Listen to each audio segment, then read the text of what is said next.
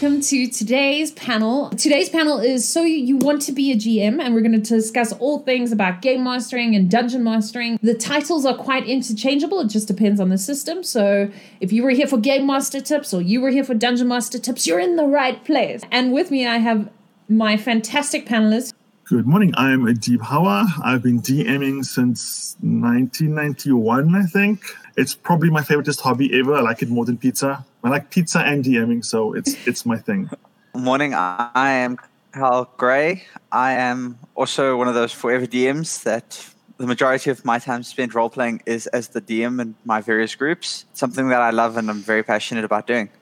Hi, I'm Michelle Hayward. I've been GMing since 2004. I've GM'd in multiple places. I started out in Cape Town, GM'd for some Americans while I was in Japan, and now I live in Ireland where I GM both LARPs and tabletop.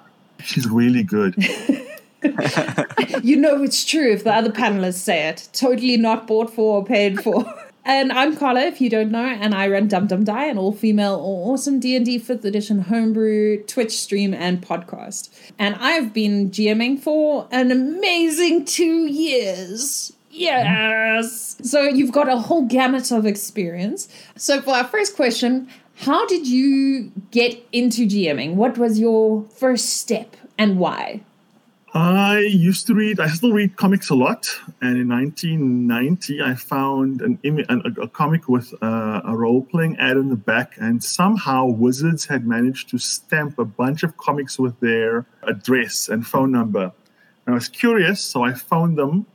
I went to their shop on my summer holidays, and then I spent a year saving up for the red box, working for my dad, and I bought my red box in 1991. And then I ran my first campaign with school friends, which was a total disaster because I didn't understand what I was doing or what I was supposed to do because there was no one to show me we'd never role-played before. No one had ever had any experience of role-playing. A bunch of kids in school, in lunchtime, trying to work out how this thing works and what happens when you roll a D20. Is lunchtime like 45 minutes? I mean, that's fastest game of D&D. It was the last week of school that I bought the box. So I went to the school and there's no classes. So that entire week, I would bring the box with me to class.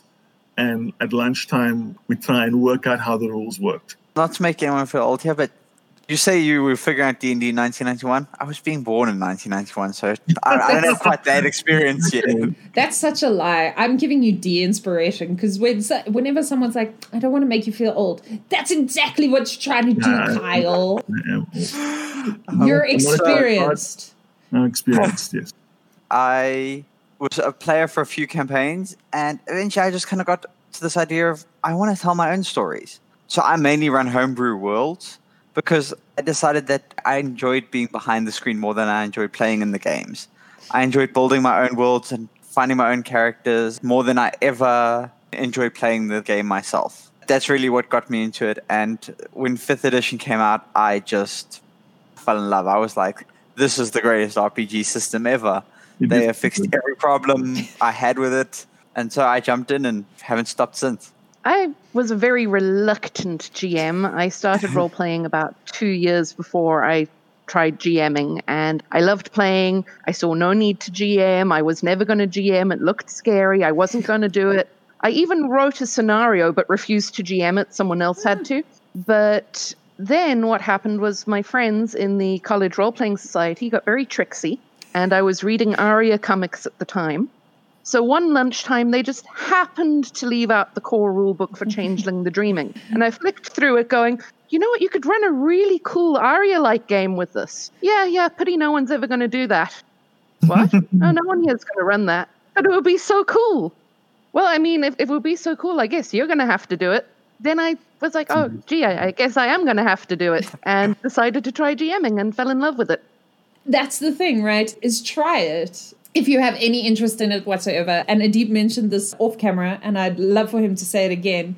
But it can be really, really fun, but only if you're prepared and willing to do it, because it is more prep work. Anyone can be a DM. It just requires a little bit more prep than being a player. Just a little bit. Well, I suppose I suppose it depends on your GM style and also what you're running. Start with the modules. All the modules that, for instance, Dungeons & Dragons put out make it really easy to run campaigns now if you're a newbie to start out with. Definitely. So yeah. Yeah. Once I graduate to Kyle's, I build my own world from the ground up, and this is how the economics works, and this is how the finance works, this is how the sewage works in the city, and so on. But you start with your own modules, and you start off with the modules, and you move your way up from there. We do have some questions, but Orca_S has one specifically for you, Michelle, and I feel like even me, I want to know. Aria Worlds? Aria is an old Image Comics comic, which basically was about fairies in the modern day world. Aria, the main character, was a she princess who wandered around looking normal. You know, there was a red cap who was a grizzled old war veteran. So it was basically classic fairies, but in the modern day world. And Changeling the Dreaming isn't exactly the same, but it's kind of similar. Something to be taken from this, and from the fact that Michelle mentioned a very different system, is a lot of the tips, unless they're obviously very mechanically focused for D&D 5e or Pathfinder or the Changeling, the Dreaming, is you can use it across any system you play and run. Okay, now I need to ask, what systems are you guys running? I am running Earthdawn, D&D 5th Ed, World of Darkness, Mixed Splat, where everyone is a different monster, and my 4th campaign is Scion 2nd Edition. So currently at the moment, I am running 3 different D&D campaigns, all in 5th edition, and 2 of them are homebrew. I'm currently running a Scion 1st edition by White Wolf. It's been going for 6 years, which is why we haven't transitioned over, because they're about to become gods, and that rulebook isn't out for 2nd edition. Yeah, and an Aberrant campaign that's been going for 9 years. From my side, obviously D&D on the podcast, but we also play lots of different systems. I like to buy and support slightly random newer systems. So we've got Altered Carbon coming soon. Alice is Missing, which I really want to play, but I'm very scared of because it looks amazing, but it looks very emotionally intensive. And then we're also playing in Wagadu, the new D&D 5e setting that is Afro fantasy. It's stunning. And they've so far only got 300 pages, which you can download for free on their Kickstarter. So they're releasing Bunkers and Badasses for Borderlands soon, which is going to be hilarious. I think this nicely segues into a question. What would be the easiest system for a new GM, do you think? Personally, looking at it was say 5th edition, because I've been looking at it myself. Now I'm running a 5th ed campaign for a group of friends, and I just picked up the core rules and the Storm King's Wrath campaign, and I'm just running that. It's a bit of an outlay to pick up all the books, but once you've got it, and then you've got all the internet resources like D&D Beyond and all to help you with character creation and stuff like that. So I've got 3 people who haven't ever role-played before in the group, and D&D Beyond made my life so much easier with character generation for them. I'm going to agree with it there. I think 5th edition is super easy to pick up, especially if you're going to do a core adventure. I'm currently running, my 3rd game that I'm running that's not homebrew is Waterdeep Dragon Heist. And also, I found that is something that's super easy to pick up and run. The other system I would suggest that is probably one of the easiest to run, because it's not very rules intensive, is Dread. Something that you can pick up and run a single session campaign and just kind of get your creativity and your game master juices kind of flowing and see, do I like this without committing to trying to read the entire Dungeon Master's Guide? Dungeon World, the Powered by the Apocalypse games for Rules Light are also really good for new players and new DMs, because they're one-page character sheets that give you all the rules, and the character development and stuff is really quick and easy. My answer is whatever takes your fancy.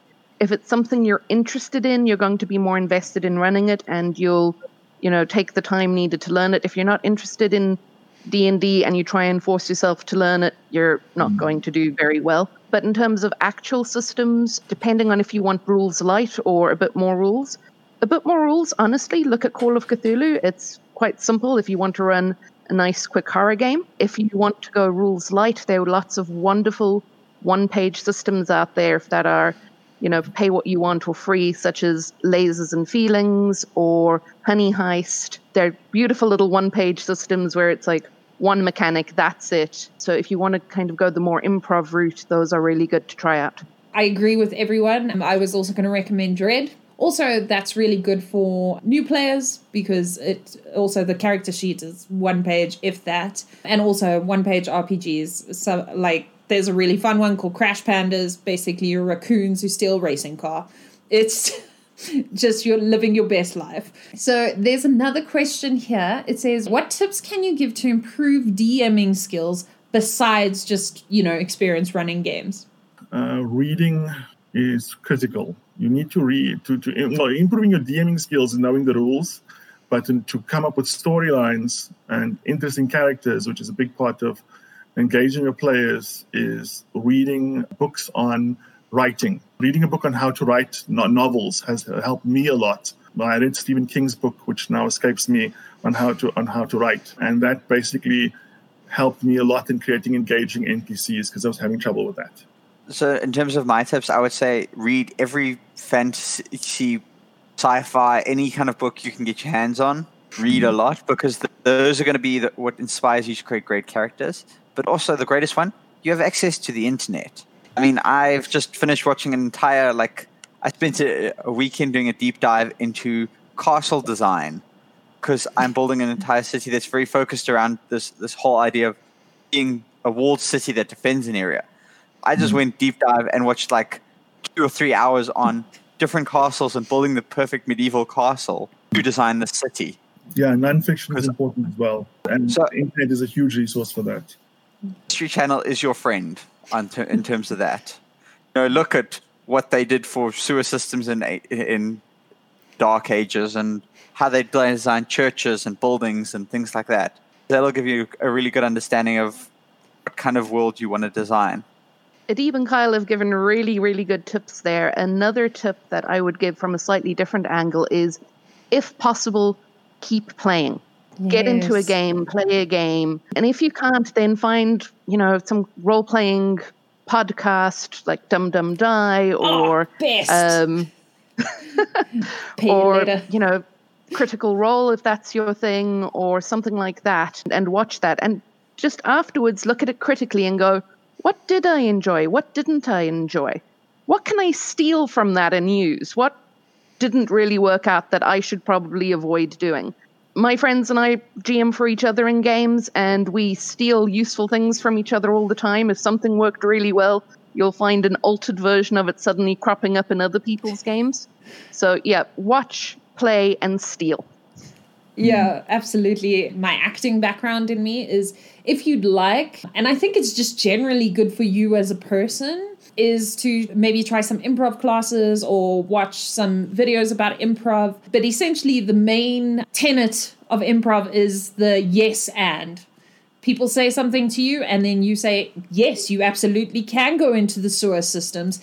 And then you add something. There is a giant crocodile that loves to eat adventurers. That's one way to always keep a story going and really connect and use your players and involve them. So I would definitely recommend improv and just for general life. If I may add, I'd also say communicating with your players helps a lot because you know what they want, and that'll add tips to what, if you can get. I can never seem to get my players to talk back to me. They just show up, play, and leave. Am I doing the right thing? Are you guys enjoying this? And then they say, we keep showing up, don't we? But I found that if you have players who talk to you about the things they found that they liked and the things that they find that they didn't like, you can build on that in future. Sometimes we all think a lot of the pressure is on the GM. And of course, there's, the GM comes and has to be the most prepared and the most ready. But the more you let your players get involved and share your world, and, when they give those crazy ideas, they're like, oh, it's the big bad mind reader. You're like, here's now. A, the more connected and involved they'll feel. But also B, it helps take off some stress for everything has to come out of your mind. You can totally use what your players bring. I find one of the greatest steals is what you get from your players' backstories. I want a page from you, and then I steal mercilessly from their backstories to flesh out different ideas within my world. Because I also want them to be connected to the world. Here's another question. What is your ideal number of players in a campaign? I like big groups. I cannot lie. I like big groups and I cannot lie. I tend to play between 5 and 6 players because I find that almost always someone can't make it. I try and average out. Usually between 4 and 5 people can make it. 6 players is my limit. I'm a big fan of old-fashioned superhero comics. And in superhero comics, the team is usually 7 people. And I've tried that and it was a disaster. So I stick it between 5 and 6 players. I am very much on the 3 to 5. 5 is my kind of ideal group. I feel like at 5, I can give everyone a chance to shine and evolve their own story within the game. It gives you enough variety of experience and skill between your different players. They can deal with everything within a 5e dungeon. You know, someone's likely proficient in almost every skill at that point, or has got a spell or something that they can deal with almost every task that comes up without feeling too much like it's too easy almost. 5 is my preferred number there. I've run everything between 2 and 8, but my sweet spot, like Kyle, it's 5. 5 tends to be a very good number. It's a tiebreaker number, so you don't get half the players wanting to do one thing, half the players wanting to do another, and they cannot agree. But to be honest with you, both of my campaigns at the moment are currently at 4 players, so it does vary. Like 4 or 6 is all right as well, but 5 is the sweet spot. 4 to 5 is generally good for most systems, but when playing something like Argument's Sake Dread, I'm happy to go up to 10 if there's space for it, because it's so quick going and your characters aren't meant to live forever. People are going to die and then you need more cannon fodder. What's the recommended minimum time required for a good game session? I feel between 2 and 2.5 hours is the minimum time for a session. I've been averaging between 2.5 and 3.5 hours for a session. And a lot of players, especially as we get older, players like, I got to go up, get up early tomorrow. I've got kids to take to school. So I've been averaging about 2.5 hours is the minimum I find. I like to go for longer, but most of my players are old. We can't hold out for long periods of time. So I tend to go with 3 hours just because I tend to do a very tech-focused setup. I use a TV for creating maps and stuff. So if I'm going to bother to set up everything, I want at least 3 hours of play before I go. But the majority of my sessions, we play about 8 hours. Oh, wow. To 9 hours. We literally start about 9, 10 a.m. on a Sunday and play right through until about 9, 10 at night. With breaks, obviously. You feel old now, Kyle. Even me, I'm like on a Sunday, guys. That's not even the worst thing. I've had my players try and convince me. We've done it twice, and I've said to them, I'm never doing this again, where we literally did a sleepover where all of us stayed over, and we played from Friday night right through to Sunday. Wow. I was like, guys, this was the most draining experience of my life. I am never doing this again. Yeah. Because first off, I had to try and prep for what was the equivalent of 20 hours of play. Later, I was just like emotionally drained. I was like, I am tired. I want to sleep. As a DM, you're basically on as a character. You're basically, it's like doing a 20-hour acting stint. You're acting for 20 hours. I've been in that boat too. It's fun, but the older you get, the more, no, I don't want to do that to myself. It becomes... Not enough fun in the world. Minimum time is an interesting one because it really depends what you're trying to do and the story you're trying to tell. Like we've talked about one-page RPGs, a lot of those you can actually play a full story in an hour. If you're doing that, an hour is fine. If you're doing a investigation game or something like that, then you probably want to have 2 or 3 hours as your minimum so that you get past the basic introductions. So it really depends on what you're running, how long you need as a minimum time.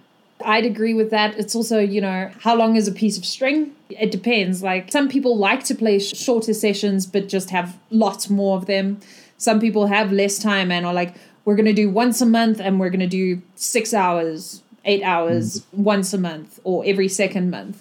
So it depends on what your player's time can commit to. I myself generally think more than 2.5 hours for me is too long as a player, especially if it's in like an emotionally draining setting, because I want the excitement of keep coming back and building those cliffhangers. So I would just say if you are going to run shorter sessions that aren't complete games, so they're not a one-shot RPG or one-page RPG, is create that cliffhanger so that they're not going to come back in their next session and be like, and now we're shopping. Yay. Unless they love shopping. I always try to end on the cliffhanger. Everyone loves the shopping. So you have the starter game, but your friends don't want to play. How would you go about gaining players, and how do you bind randoms together as a united group? Michelle and I were both at UCT at different times. So we had friends in common. why people continually compare my DMing to hers. I tended to use UCT as the UCT time I spent as my base, and then I use my friendship circle for players because I don't really have anywhere else to look. I've had some random people sign up, friends of friends. Yeah, I haven't actually had much luck finding random players joining groups. It's usually been people I know or people who know people I know, and that's been it. I don't really have much experience with that, I'm afraid. So, in terms of how do you find players? Well, chloroform. Guys, we do not condone that. Do not play at Kyle's table. That's why he plays with you for 8 hours, because it's like 3 hours to get you conscious again. In all honesty, in terms of that, go to D&D events. In the Pretoria Joburg area, there is Timeless Board Games. I think, Stuart mentioned there was one in Durban that I'm not sure he plays at the store. He's on the Discord, so if you're looking for a store in Durban, I think it's the Stubbs. On the Discord server, he'll be able to direct you. In terms of Cape Town, I'm not sure what's down there either. But find events like that. You're going to find people who are interested in role-playing because they are there. And then get to know them, make friends, and then go from there. Lure them in. Excellent. Exactly. One of us. Yeah. Well, as someone who's had to start games in like multiple different countries after moves, use the internet. The internet is your friend. If there's local game stores, go there, ask if they know anything about local meetup groups or things like that. But failing that, discussion boards, even if you're part of a discussion board that's got nothing to do with role-playing, but is like a local area one, go, hi, would anyone like to try role-playing? That's how I got my game going in Japan, on the assistant language teachers discussion board. Look up on Facebook if there's any local groups. Just type in gaming and your city name, and chances are something will pop up. And use that to make connections to the local community and try and find people who are looking for a game. Especially if you're willing to run a game, chances are there are people who want to play. If you GM it, they will come. Yeah, pretty much.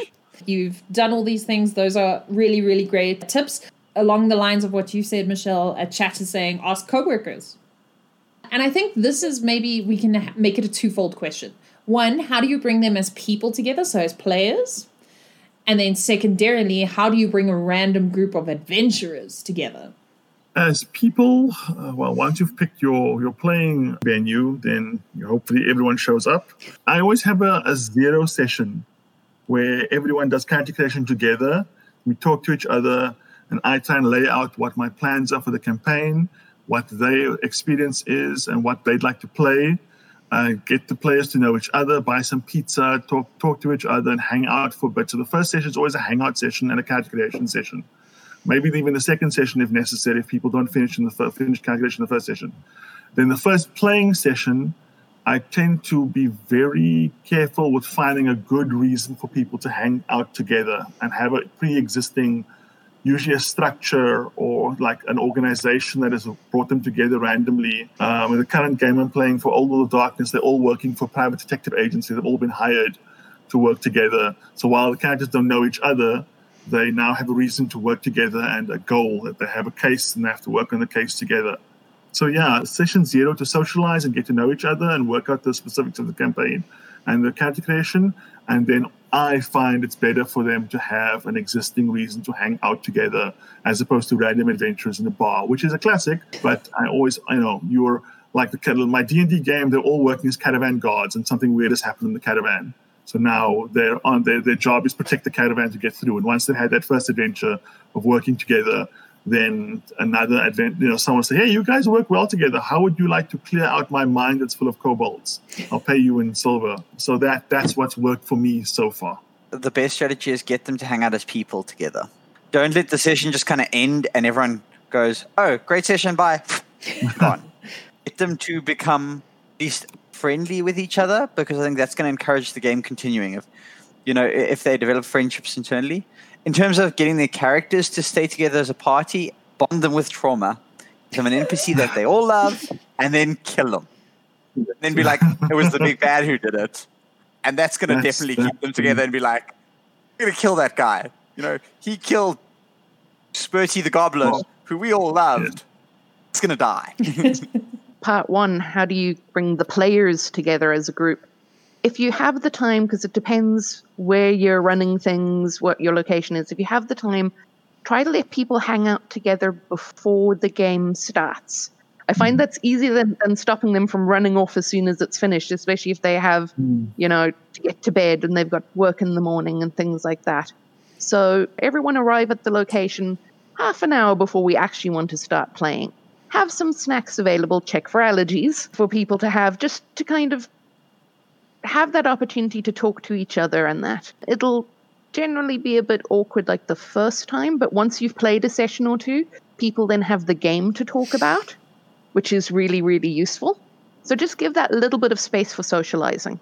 Even if you're meeting up because of the times that it is on Discord for your games, just have that half an hour before game starts where everyone just natters about how things are going in their life. As for bringing the characters together, what I've been doing is creating hooks into the games for the party. And that'll be a predefined condition of the characters. Like, you all work for McDonald's. Or one of my games that I'm running, it was like, right, you were all kids in the same foster home. So it gives people a hook to put their characters onto. And then you can do some fun stuff like everyone just draw a name out of the hat. Write down one good memory you have with that other character. And kind of create a few bonds before the game starts during session 0. I find that really helps with party cohesion. There's one thing I forgot. I tend to play a game called 10 Things I Hate About You, where the players you've spent a week together. Now every player tells, you write down 10 things that you hate about the other players or the players hate about you. Like, you snore. So things like that. So then the player characters know each other as people. That tends to lubricate the situation a bit.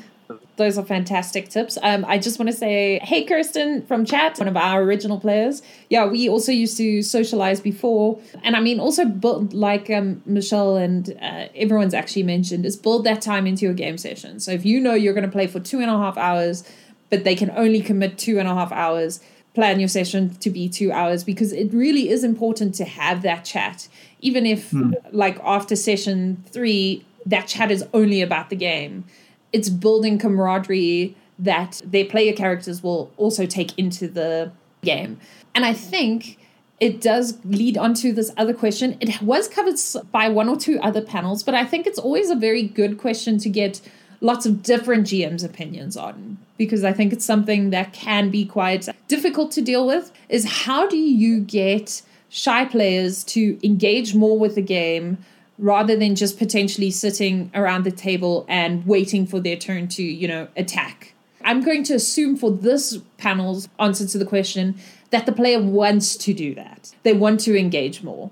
They haven't come to you and said, look, I'm just here to, tag along and I just want to enjoy the adventure. So, this player really wants to get more involved, but they're shy for the arguments of this panel. I personally tend to write stories revolving at least one kind of arc so that every player gets to shine. The shyest player in my Earthdawn game, I feel she's the shyest player because the storyline is we're going to go to her homeland and meet her character's mom. And it's a matriarchal society, so her mother's decided it's time for the character to get married. So the adventure's running where they're supposed to meet the queen of the Orcish nation, and her orc mom has decided it's time for you to become a man and get married. This entire arc is her chance to shine. And then I try and make little notes of things she said or they've said, the player said, and then try to just make sure that every session I throw them a moment to show off their skills or to solve a unique problem that only they can solve. That's worked for me so far. But it requires a bit more prep and a bit more effort to get that done. So I agree with the Deeb's answer there. Definitely bring your players into the world. Involve their backstory within your world so that there is that feeling of being involved. But I think near the beginning of your campaign, easiest way to get a player who's shy to roleplay, make yourself look ridiculous. I gave the original example of Spirit the Goblin, my last one, and have Spirit talk like this and just be completely insane and embarrass yourself completely, because after that, your player's not going to feel shy anymore about doing a bit of an embarrassing voice, if you've done the most embarrassing voice you could think of. If you're doing something ridiculous, they'll feel more comfortable doing something ridiculous. I think the big thing with shy players is, to a large extent, they've got to come out of their shell on their own terms. So a big thing that I'll do is, if I notice that someone's not getting their chance to talk because they're a bit too shy to butt in when everyone else is talking, as a GM, I'll just take that moment to go, so while they're all doing that, what are you doing? And just give them the moment to talk uninterrupted by the others, to say what it is that they want to do. If there's a particular part of role-playing that they're not quite comfortable with yet, like talking to the NPCs, maybe they're not ready to give the big speeches yet, that's where your dice come in. They're there as a tool. So you can go, okay, well, what's the general idea of what you want to say? Okay, fantastic. Now make a roll for it. And generally, over time, seeing everyone else interact, they'll kind of go, okay, I'm going to give it a go. I'm going to give it a go. And they'll give it a try. But until that point, just kind of assist them in being part of the game and being active in the game.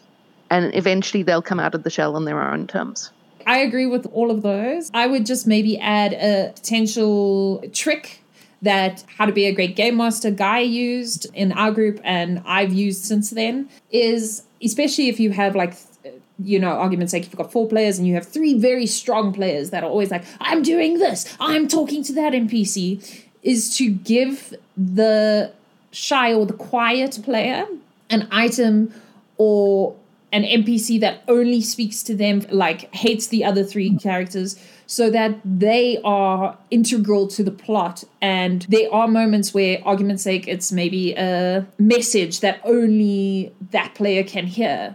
So then it gives time and space for them to have a moment to shine mechanically in the game that maybe doesn't have to revolve around their story, because potentially you might wait 3 campaign seasons before you get to player 4's story, argument's sake. Give them a reason to be the only person who can do this thing. I hope that helps answer Ags the Crazy. Question. Okay, what do you do? This was not asked here, but it's been asked before. What do you do if you have a player that's ruining the game for everyone else? For whatever reason. They're, not pleasant as a character. They're, stealing everything. How do you deal with a player that player character is not gelling with the game and gelling with the team? Kill them. Just straight up, you're at rocks full, only you die, bye. That's the last resort. No. I've been lucky to have not had that problem, but I usually take the player aside and ask them what their intentions are with the behavior. I've rarely played games with character alignments. I've been lucky to avoid the chaotic neutral trap or chaotic evil trap, where players say, I'm just playing my character. So it hasn't happened to me. Yeah, I tend to take the player aside and say, ease off on this. You're working as a team. And when I was younger, it was a problem. I had a couple of players who liked playing the loner McLoner, who would go off on their own and have to deal with them alone while the rest of the players are doing something else. And I didn't know how to handle that. But as I've gotten older, my tolerance for that has gotten less. I try and take them aside and talk to them. And if it's not working, then I whack the player. The character. So I'd like to whack the player, but I prefer to whack the character. No, I actually haven't done that either. I've only killed like 2 player characters in 20 years. In a situation like that, I take them aside and talk to them and try to wean them off that behavior. If it becomes very problematic, in my current state of mind, I would have no qualms killing the character until they get the message. Become more ruthless at the table than I was when I was younger. It is a team activity. It's a group activity.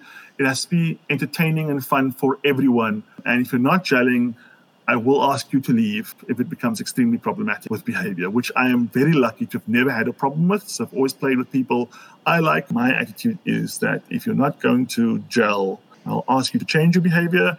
And if not, I'll kill your character. And if that doesn't get through, then I'll ask you to leave.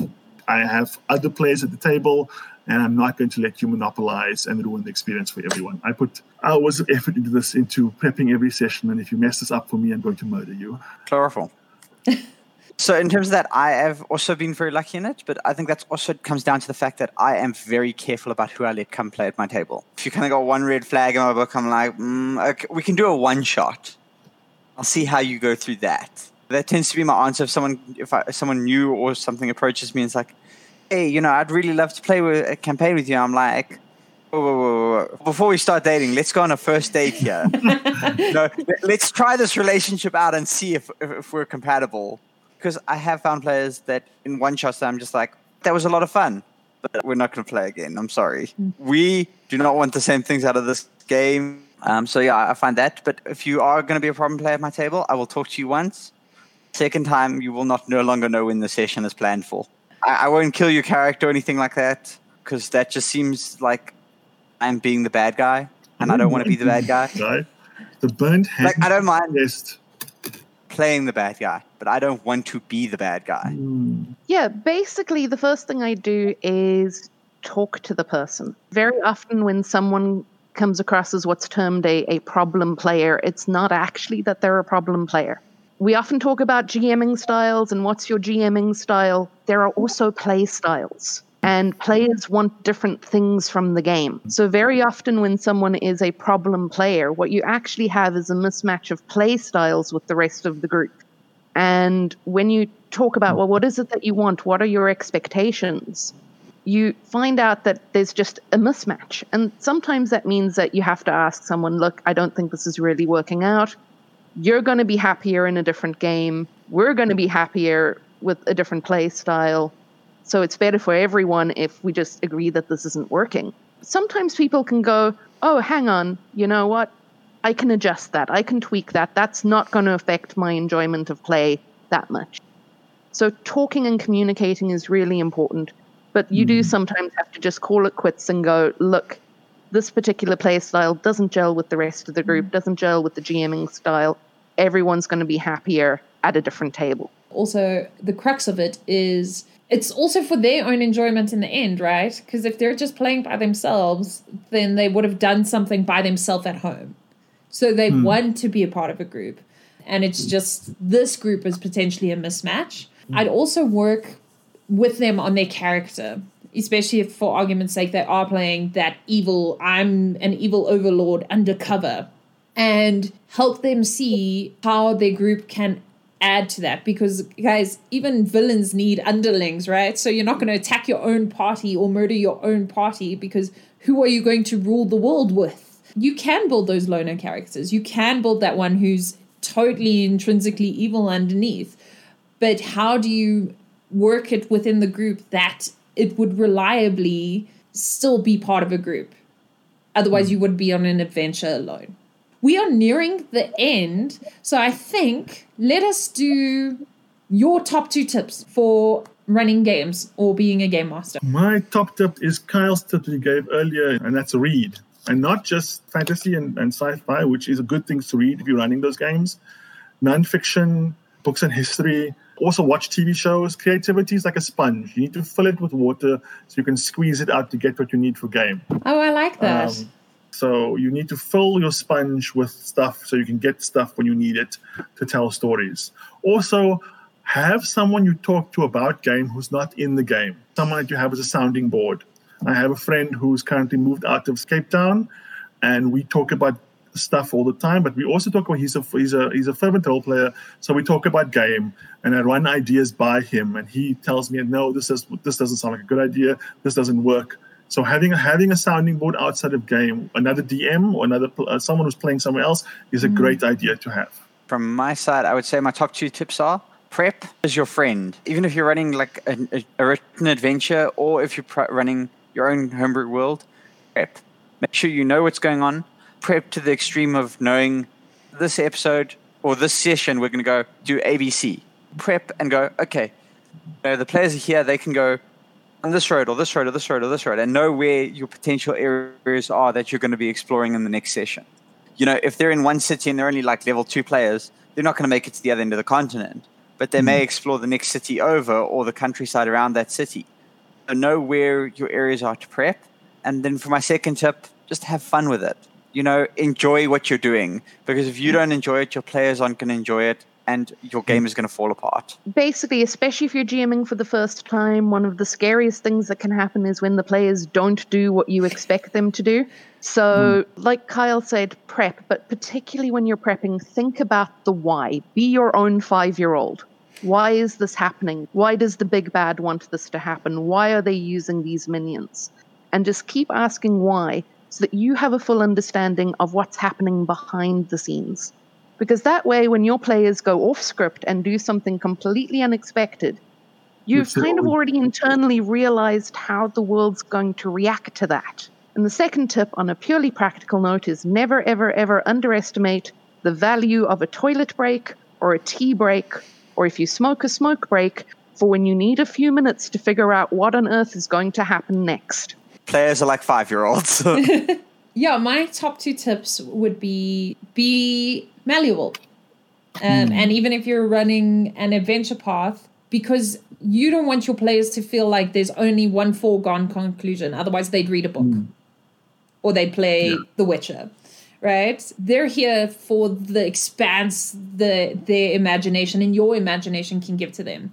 So be malleable. It doesn't mean you're throwing away all your prep, but perhaps you had a tower like in the left forest and they decided to go to the beach. It's now a beach tower, guys. It also doesn't need to be stock standard, right? You can just move things and you can swap them around. So be malleable. And then legitimately, if you're having fun, you're doing it right. Doesn't matter what the rules say. Doesn't matter what the books say. If you and your players are having fun, you're absolutely doing it right. Thank you so much, everyone. And thank you, chat, for being here. On that note, where can people follow you if they'd like to support you, find out more, those kinds of things? I don't really do social media much, but I am on Facebook as Muad'Dib Gomez, MUADIB space GOMEZ. Then adib.h.hawa@gmail.com. Find me on Facebook as Carl Gary Gray. I am on the D&D South Africa group as well as a few others. You can also find me on the Dum Dum Die Discord. I am a moderator here. And you will usually find me on the Dum Dum Die stream also as a mod. I'm a bit of a social media hermit, as it were. Like, you can find me on Facebook, but I'm not going to guarantee that I'll respond on Facebook. I have an Instagram, but that's mostly pictures of food, so you probably don't want to go look at that. I am on the Dum Dum Die Discord, though, so unless they decide to kick me out, you can find me there. Definitely keeping you. Our play styles are very in alignment.